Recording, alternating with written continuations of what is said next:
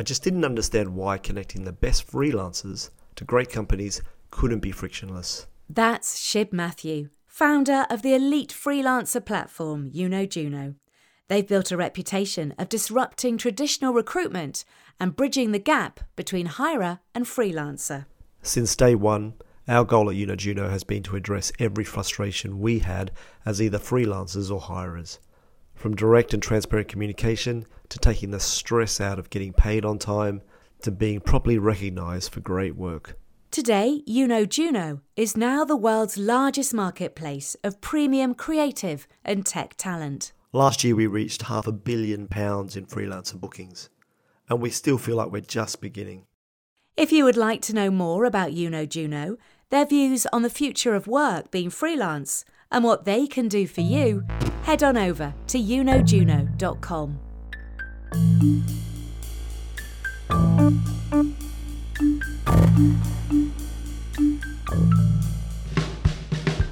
Welcome back to a brand new season of Where Did It All Go Right? Now, if you haven't listened before, we talk to creatives about the pivotal moments in their career. I'm Ali Jones, and we're really excited about our new season. It's been a while, but it's good to be back. So let me tell you about our first guest, Dan Gillespie-Sells, lead singer of the band The Feeling. He's an Ivor Novello award-winning songwriter, and you'll have heard his music in dance, theatre, TV and film. He composed the music for the musical and now film Everybody's Talking About Jamie, and we had a chat about how he got to do the job he loves. Hello, I'm so sorry. Don't worry. Forgot. I literally, do you know what it is? I need to start setting alarms again. I stopped setting alarms because it was ridiculous. I had so many alarms going off every day. And I'm in my studio, I'm editing a vocal. I'm thinking, I've got, half an hour before I have to do this thing. So I just get into it. And before I know it, oh, don't worry. It's 12:10. I thought I was, do you know what? I thought I was on the wrong Zoom link. And I was like, maybe he's in another Zoom and he's wondering where I am. I'm so sorry. No, it's me don't being worry. an absolute dickhead. I'm such a dickhead. It's just, I just get, sometimes I get carried away. There's no excuse for it. Well, it's lovely to get carried away. Disorganized. It's lovely to get carried away in your work. Congratulations on the BAFTA nomination. And did you go on Sunday? How was it? I didn't go on Sunday. I actually got COVID on Saturday morning, and I got a positive result just on the day before. And there was all kinds of stuff happening all weekend, and I missed out. Yeah, which was sad. But I mean, I was there in spirit, and we had a whole bunch of people from the movie there, so they didn't need me to be there. I just missed the party, that's all. But did you watch it on telly? Because if you did, it must have been amazing when you saw all the films of the year, and there was Everybody's Talking About Jamie.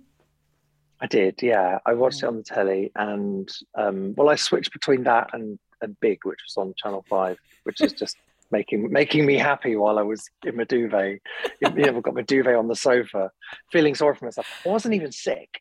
I mean, there was I had no symptoms or anything, but I just felt like I could feel sorry for myself.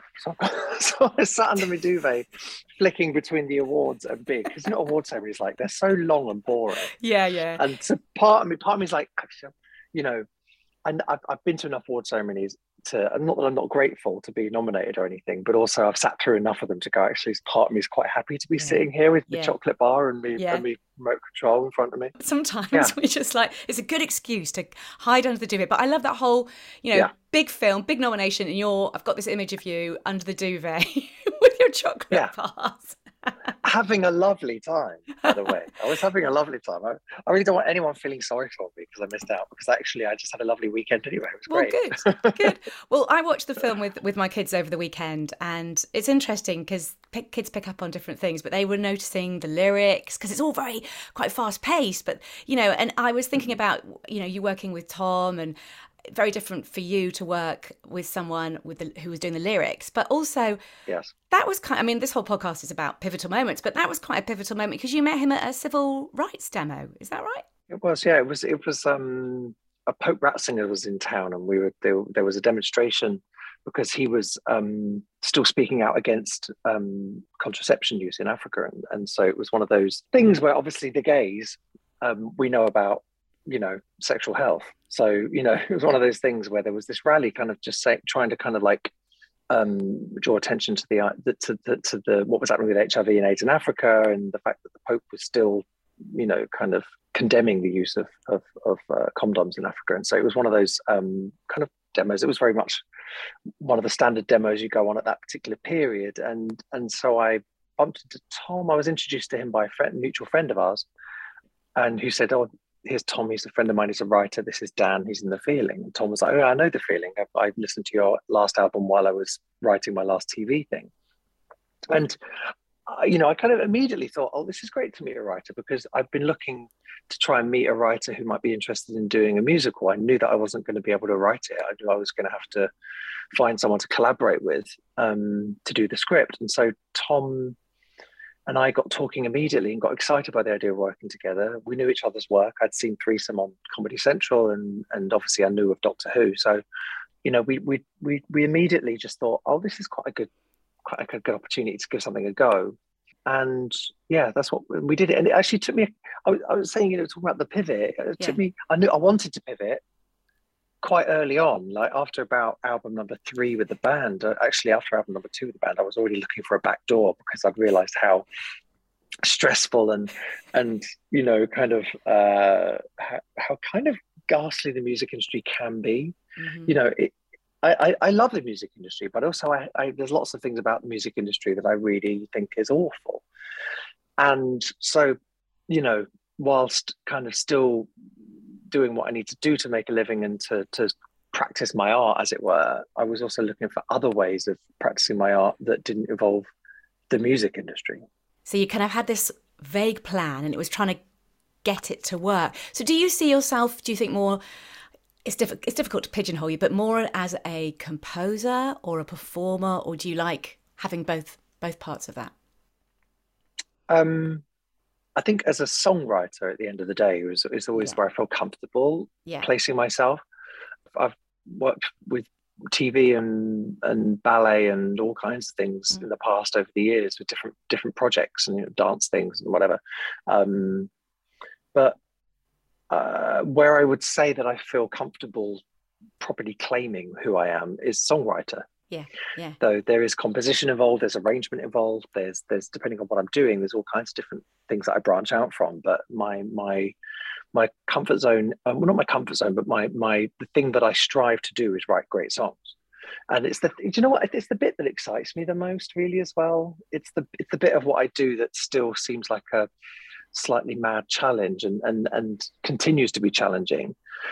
Continues to be like when I worked with Anne Dudley on the score for the movie, which was another whole thing that I'd never done before, and that I wanted to do was to work on a movie score, as in like all the underscoring and all of the stuff that goes underneath the dialogue and underneath the scenes and all the transitional bits of music, and that's proper composition. That's that's kind of classical style composition, that kind of stuff. I really enjoyed doing that, and I was challenged by it, but it still didn't scare me as much as trying to write a song. Really? Yeah, because it's craft. I mean, it's pure craft. It's craft. It's craft, and it's like you can learn how to do it. You can work hard, and you can get somewhere with it. Writing a great song, you could spend your entire life trying to write a great song and never write a great song, and that's why it's scary. That's why it's truly scary, because there's a kind of bizarre magical element to it or something. Not that I believe in magic or superstition in any way, but there is an element of it which is a bit like that just kind of worked, which isn't the same for other bits of music that I've done. Like I've done music that is doing a job for something, or music which is accompanying something else, and arrangement things and composition which is to underlie a scene and all that kind of stuff. I know that I can give it a few goes, and eventually I'll get it right, and I'll get better at it the more that I practice the craft of that. But it must be amazing. Like, songwriting's terrifying. But also, isn't it satisfying, though, when you know that people have your music in their lives? And I think we met years ago at the Cornbury Festival, and I think I said to you that I've got twins, and I found out I was having twins when weirdly on the radio, it was Never Be Lonely. And I was like, that song now, every time I hear it on the radio, oh my goodness, that's kind of scary time, but also a joyful time. And for you, you've kind of got such a, I guess it's like being an architect who's got buildings all around the country or whatever, you've made your mark and made such an impact on people's lives, whether it be in music scores, theatre, or your albums.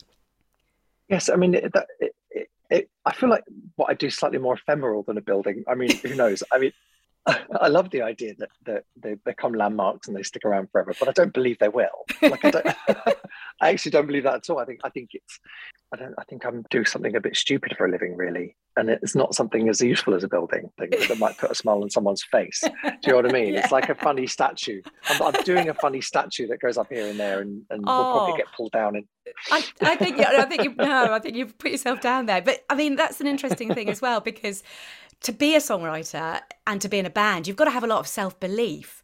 And when you started out with The Feeling, because it must have been, and also with the film and getting it on stage and getting it to be a film, have you always had quite a lot of self-belief, or have you just thought, I'm just going to keep plugging away? I've had a certain amount of desire, kind of intrinsic desire to do it, because I really enjoy it and I love doing it, and nothing's going to stop me doing it.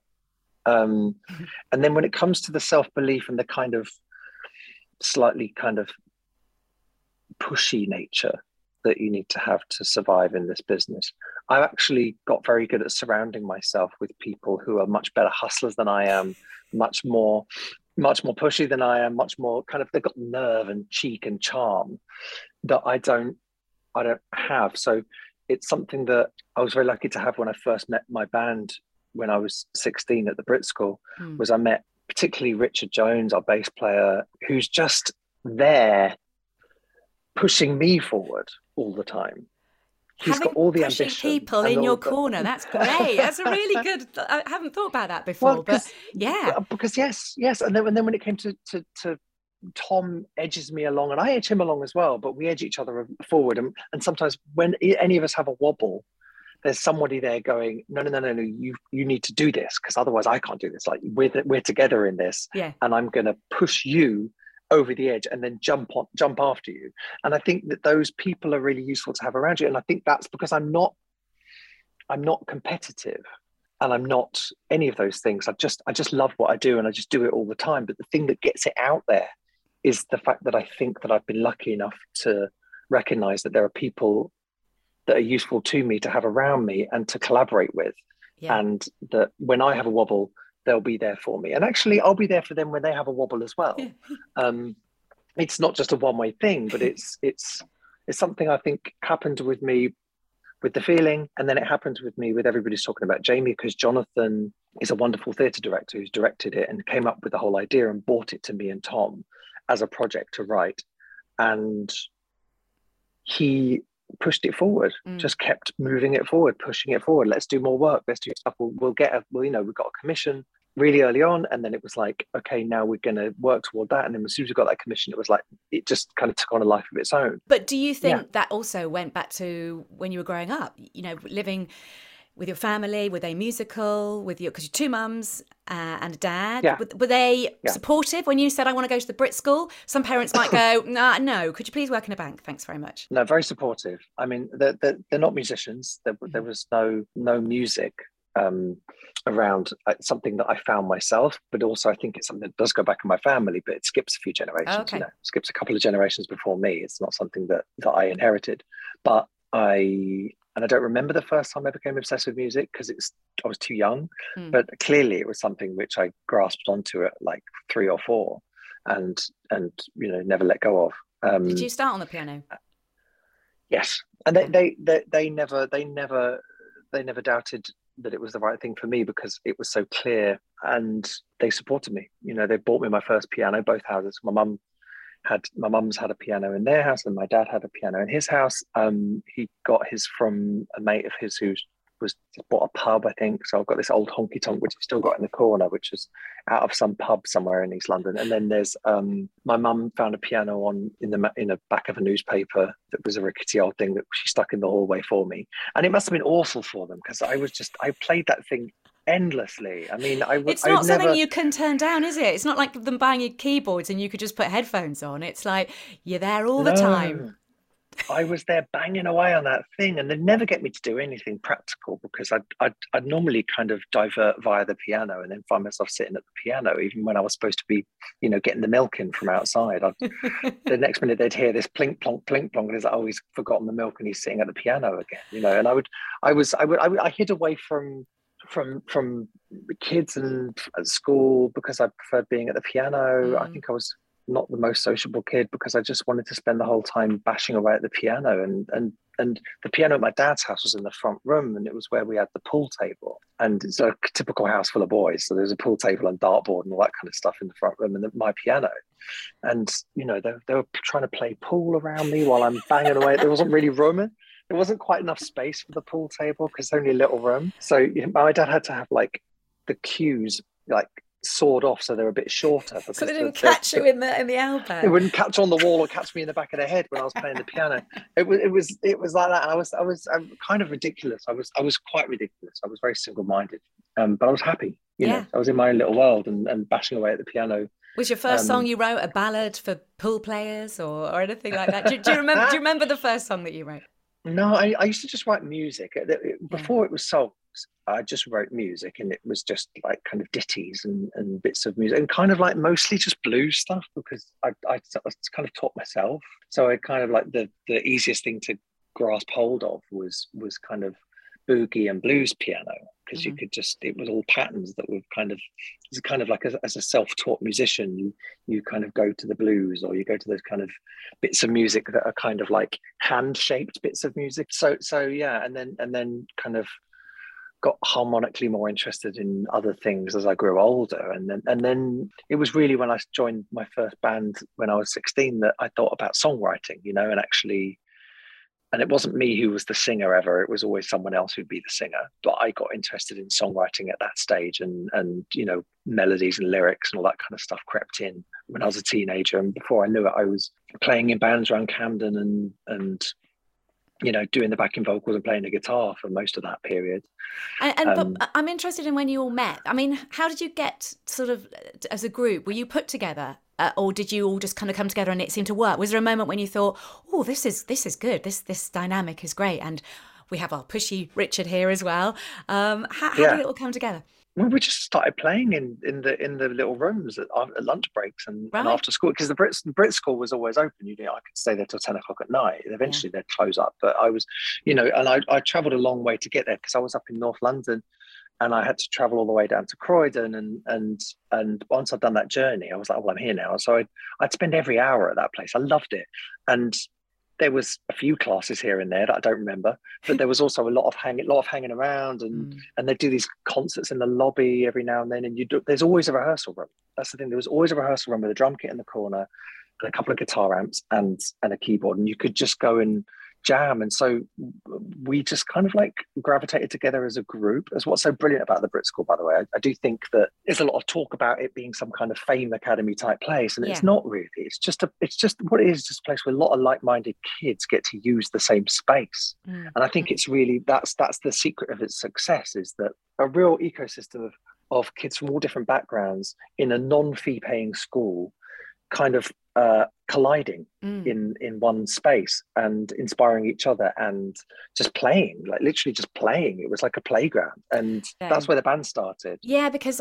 you talked about going and just hanging out in music rooms, but my school was just a normal school. It wasn't a performing arts school, but if sometimes lunchtime can be really tricky, with people falling out and people are bored, aren't they? But a lot of us just used to gravitate to the music room and just have a lot of fun, just playing on the pianos, and it's quite a safe place, isn't it? Do you know what I mean? It was. The whole of the Brit School was slightly overwhelming, because the school I went to before the Brit School was a regular state school in North London that was perfectly average, perfectly good school, but not posh or anything. And really, if you had to have any status in that school, you had to be good at sports. Right. And I wasn't, and I had like zero status as a teenager. So by the way I went to the Brit School, it was all about being a singer or a dancer or an actor or something, and being a musician was perfectly legit there. And suddenly I was surrounded by by other people that were interested in the same things I was interested in. So I was like an absolute pig in shit. I was just loving it. And me and the boys met, and the rest is history. We're still working. I'm still working with the same people. And Richard was always charming and go-getterish and made things happen, and he had that energy about him, and he still does to this day. And so he makes things happen, you know, and I like being around people that make things happen, because there is part of me that would still be locked away, you know, in the front room at my dad's house, bashing away at the piano for like 11 hours a day, and nobody would notice. But because I was, you know, kind of, I get dragged out of my shell by the people that I choose to collaborate with. You know, they want something they want me to kind of engage, you know. And it's one of the reasons I've got to say that I took to musical theatre so easily was because someone gave me a job to do. You know, I've got a clear task and a clear problem to solve and a clear kind of like place for my craft to go, which is a lot easier than someone goes, all right, Dan, do another album. Just write what you want, say what you want. What do you got to say for yourself? You know, here's a load of money, make a record. That for me was quite stressful. Yeah. It's like a blank piece of paper. You kind of, you need almost leading terrifying. A little bit. Yeah. Yeah. And it was great. And when you're 21 and 22 and 25 and 26, you've got all this stuff to say because you're so full of ideas and you're so full of your own ego, and you're actually full of thoughts that you want to put out into the world, right? That's actually quite normal. But one of the other reasons for the pivot to doing what I do now is because I didn't want to have to keep dragging up my own intestines into an industry. You know what I mean? I didn't want to just keep on like kind of scraping the barrel of my innards to try and find out what I wanted to say. I was like, it was quite lovely to have a break from that. You wanted to tell other people's stories.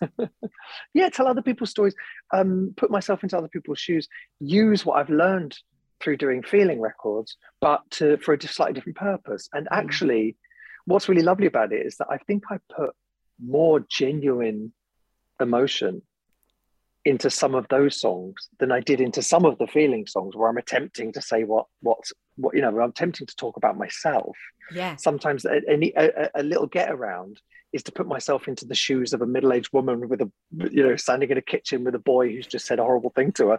And suddenly I'm like, why am I writing from this perspective? But actually it was liberating. And I connected with some other aspects of myself through those characters. And I think that I learned a lot. And then when I came back to doing another feeling album, after having done Jamie, I was like, oh, I can use that. And actually I've got stuff to say now, and I can access something different because I came at it from a different angle. Yeah, you just sort of, by doing different projects, you kind of come back fresher, don't you? And also, I think the thing about the feeling is the longevity of it, because not many bands that were around when you were around are still together. And at the beginning, was there a time when you just thought, though, trying to crack? Because I was thinking about now, and with TikTok and, you know, a lot of bands, it's quite easy to get noticed. But for you, do you think would it have been harder or easier if you were trying to break through now?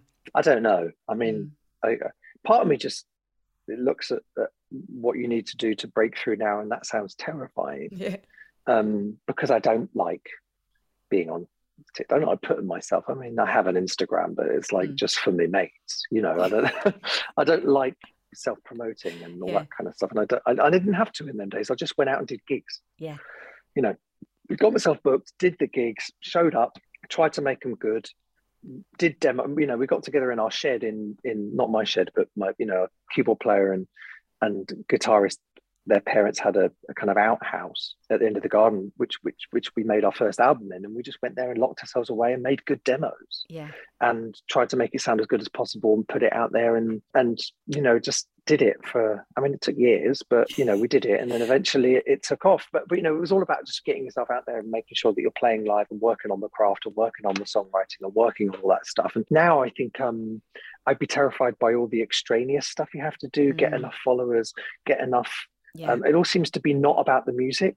And so that terrifies me a little bit, because I think that world wouldn't suit me as much. And I think I really would be still stuck in that front room playing the piano for 11 hours a day. I think that in this day and age, I'd be there, I think. But who knows? Because I would have been raised with all of that technology, Yeah. and I would be used to it, Yes. and it would be normal, and maybe a fish can't see water, so it's kind of like you just, I'm just looking at it going, but I think that a young generation me might be all right with it. Who knows? But they gave you the freedom. So you worked together, but they also gave you the freedom to say, right, after a couple of albums, I want to go and try and do something else as well. And I guess that's your friendship. That's a big part of it, of how you've managed. Because you went and you worked on a TV show, didn't you? You did the music for Beautiful People. I did, yeah, Beautiful People. I did, and that really didn't spend a lot of time on that. That was just, I wrote a song for this theme for it, and I recorded it, and that ended up getting used.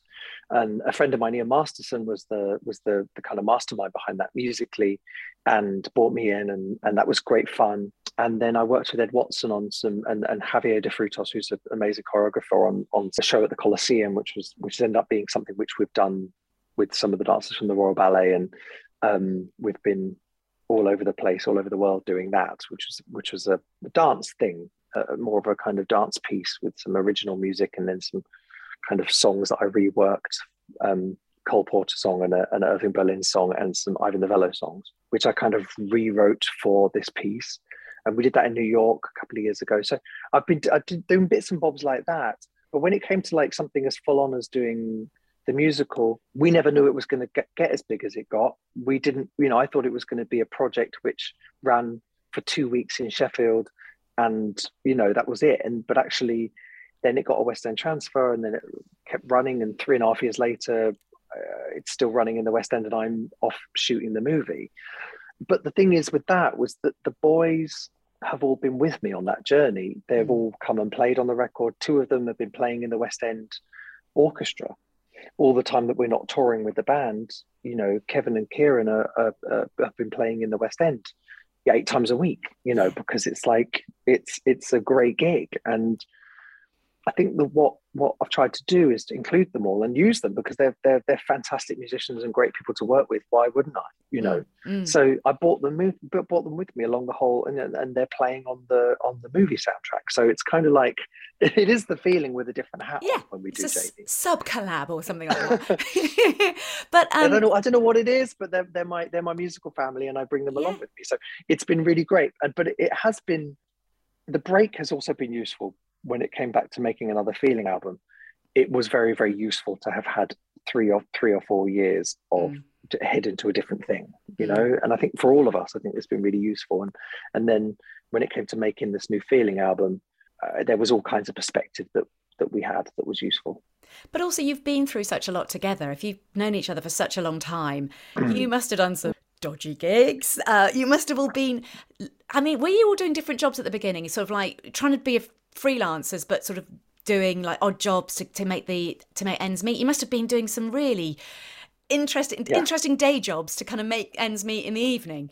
Well, our first record came out in 2006. We'd actually met in 1998 or something. So it's like almost like 10 years of being jobbing, gigging, working musicians before we got our first records, before we had our first successful release, So in that 10 years or so, 8 years or something that we were together as a band before success, as it were, we were playing in the Alps, doing covers gigs, 10 shows a week in the Alps. And then in the summer, we would do session work.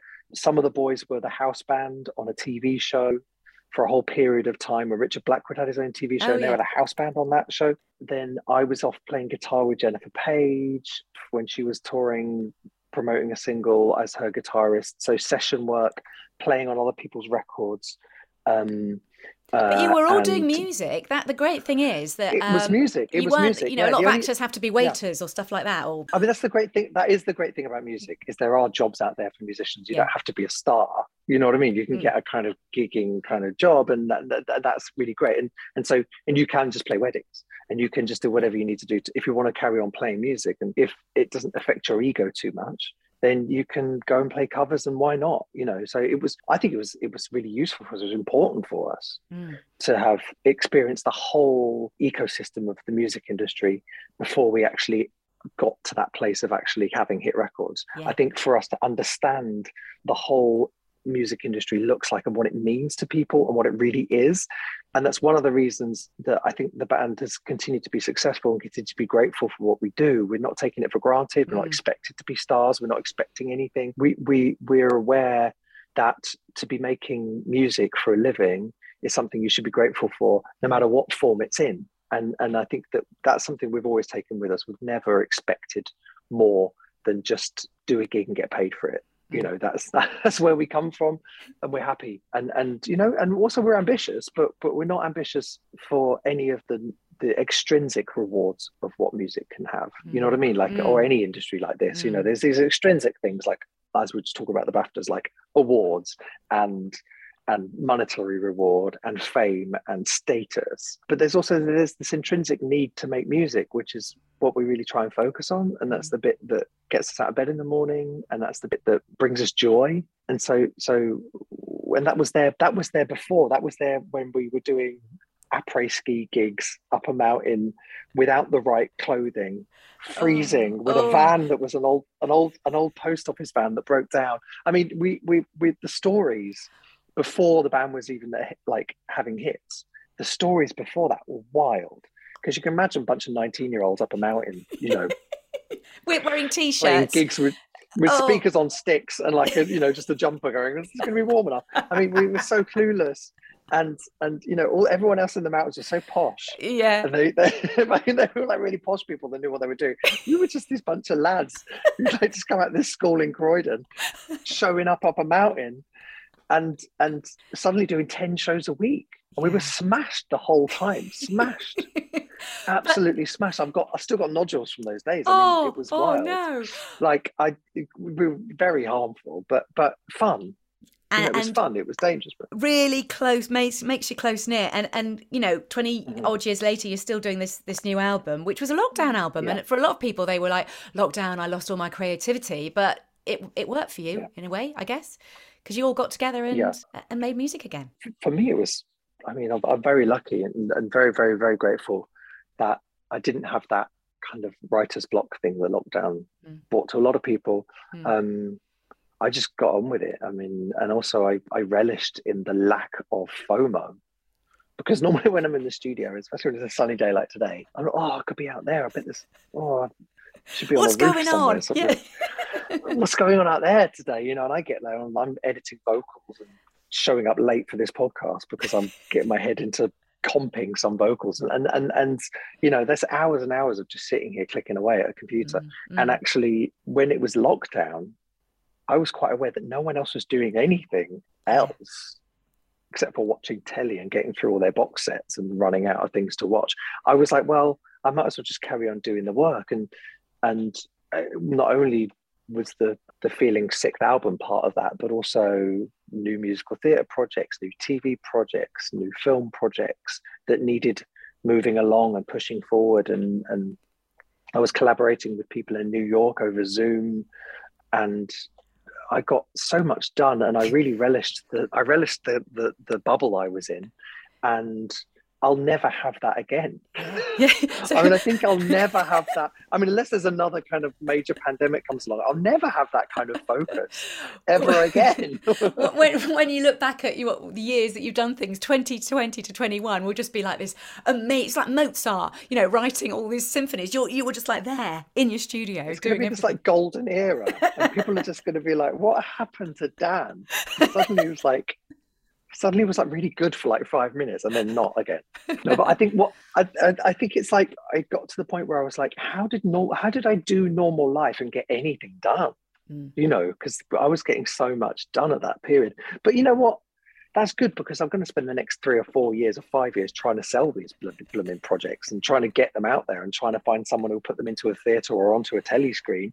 That takes years. So that's fine. It's quite nice to have loads of stuff, loads of material kind of in the bag and kind of like ready to get out there, ready to go. Hire Richard to be your kind of pushy person to get it all out there. That'll work. But you know, Richard never hears this. He's going to think I'm calling him pushy, and he's so not Sorry. pushy. No, just, okay.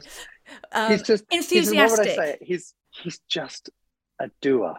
And you've worked with so many different people, like Rufus Wainwright and Becky Hill. And you say that the band have inspired you and working with other people. But the more you work with people, the more you must get inspired. And I mean, collaborating is again one of the great things that came from switching to working in pop music to theatre. Because I love my band, but I've been working with them for 20 years, and the same 5 blokes, sitting around in the same studio doing the same stuff, and to break out from that was really great. And when you're working on a musical, the team just grows and grows and grows. It started off with just the 3 of us, me and Tom and Jonathan, initially with Jamie, and then it was the team at the Crucible Theatre when we first put it on in Sheffield, which again suddenly went to like 20, 30 people, and suddenly there's like 40 people. We include the theatre staff, there's maybe 50, 60 people, and then it grows into the West End, and then there's a whole marketing team, and then before you know it, there's that whole team, and then there's a tour of it, and then suddenly there's a production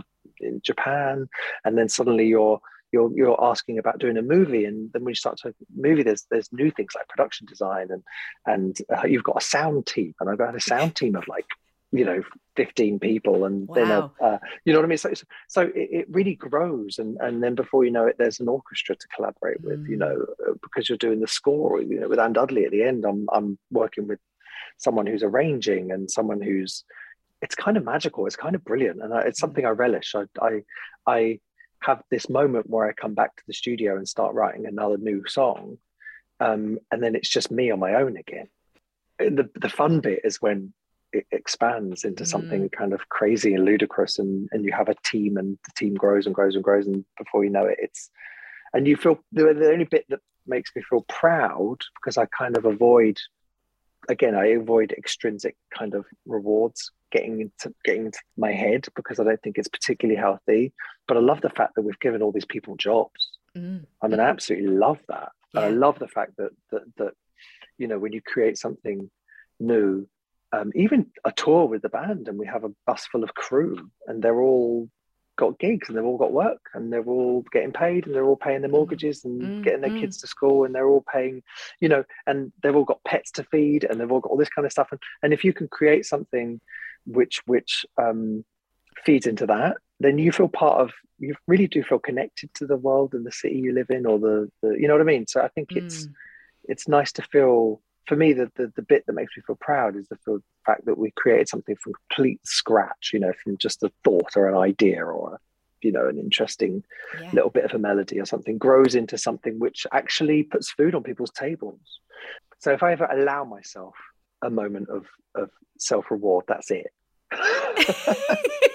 Well, I think that sounds really satisfying. But no, I think that's it. That's all you're allowed to do. But if you were to look back on the pivotal moments in your career so far, because there's obviously still loads more to come with all this amazingness that happened in the last 2 years. We talked about being on those pianos with the pull cues and nearly getting walloped in the head, and having great collaborators and having a great team around you, whether that be the feeling or your family. What else would you say? I'm very grateful for the Brit School. I mean, I think it's a really important place, because it's like, again, non-fee paying arts college. To have that in this country is a real boon for this country, and it's a rarity. It's something that I think took someone quite a lot of courage to set up. And I remember when I first went to the Brit School, it was new. It was just open, and it was all shiny and new. And there was a lot of naysayers. There was a lot of people saying, "Oh, what is this nonsense?" You know what I mean? Like you can't teach talent. You can't teach art. It's kind of thing. And it's true. You can't teach that stuff. And what you can do is you can get a bunch of amazing people who feel the same way about something when they're young, and stick them in a building and see what happens. And you're inevitably going to get something really wonderful out of that if you create an environment that is safe and positive and encouraging. And so I love the Brit School a lot, and I think there should be more things like that for people. And I think that people generally should be encouraged to create their own art. I don't think that it should be shipped out to whoever's on the top list of Spotify.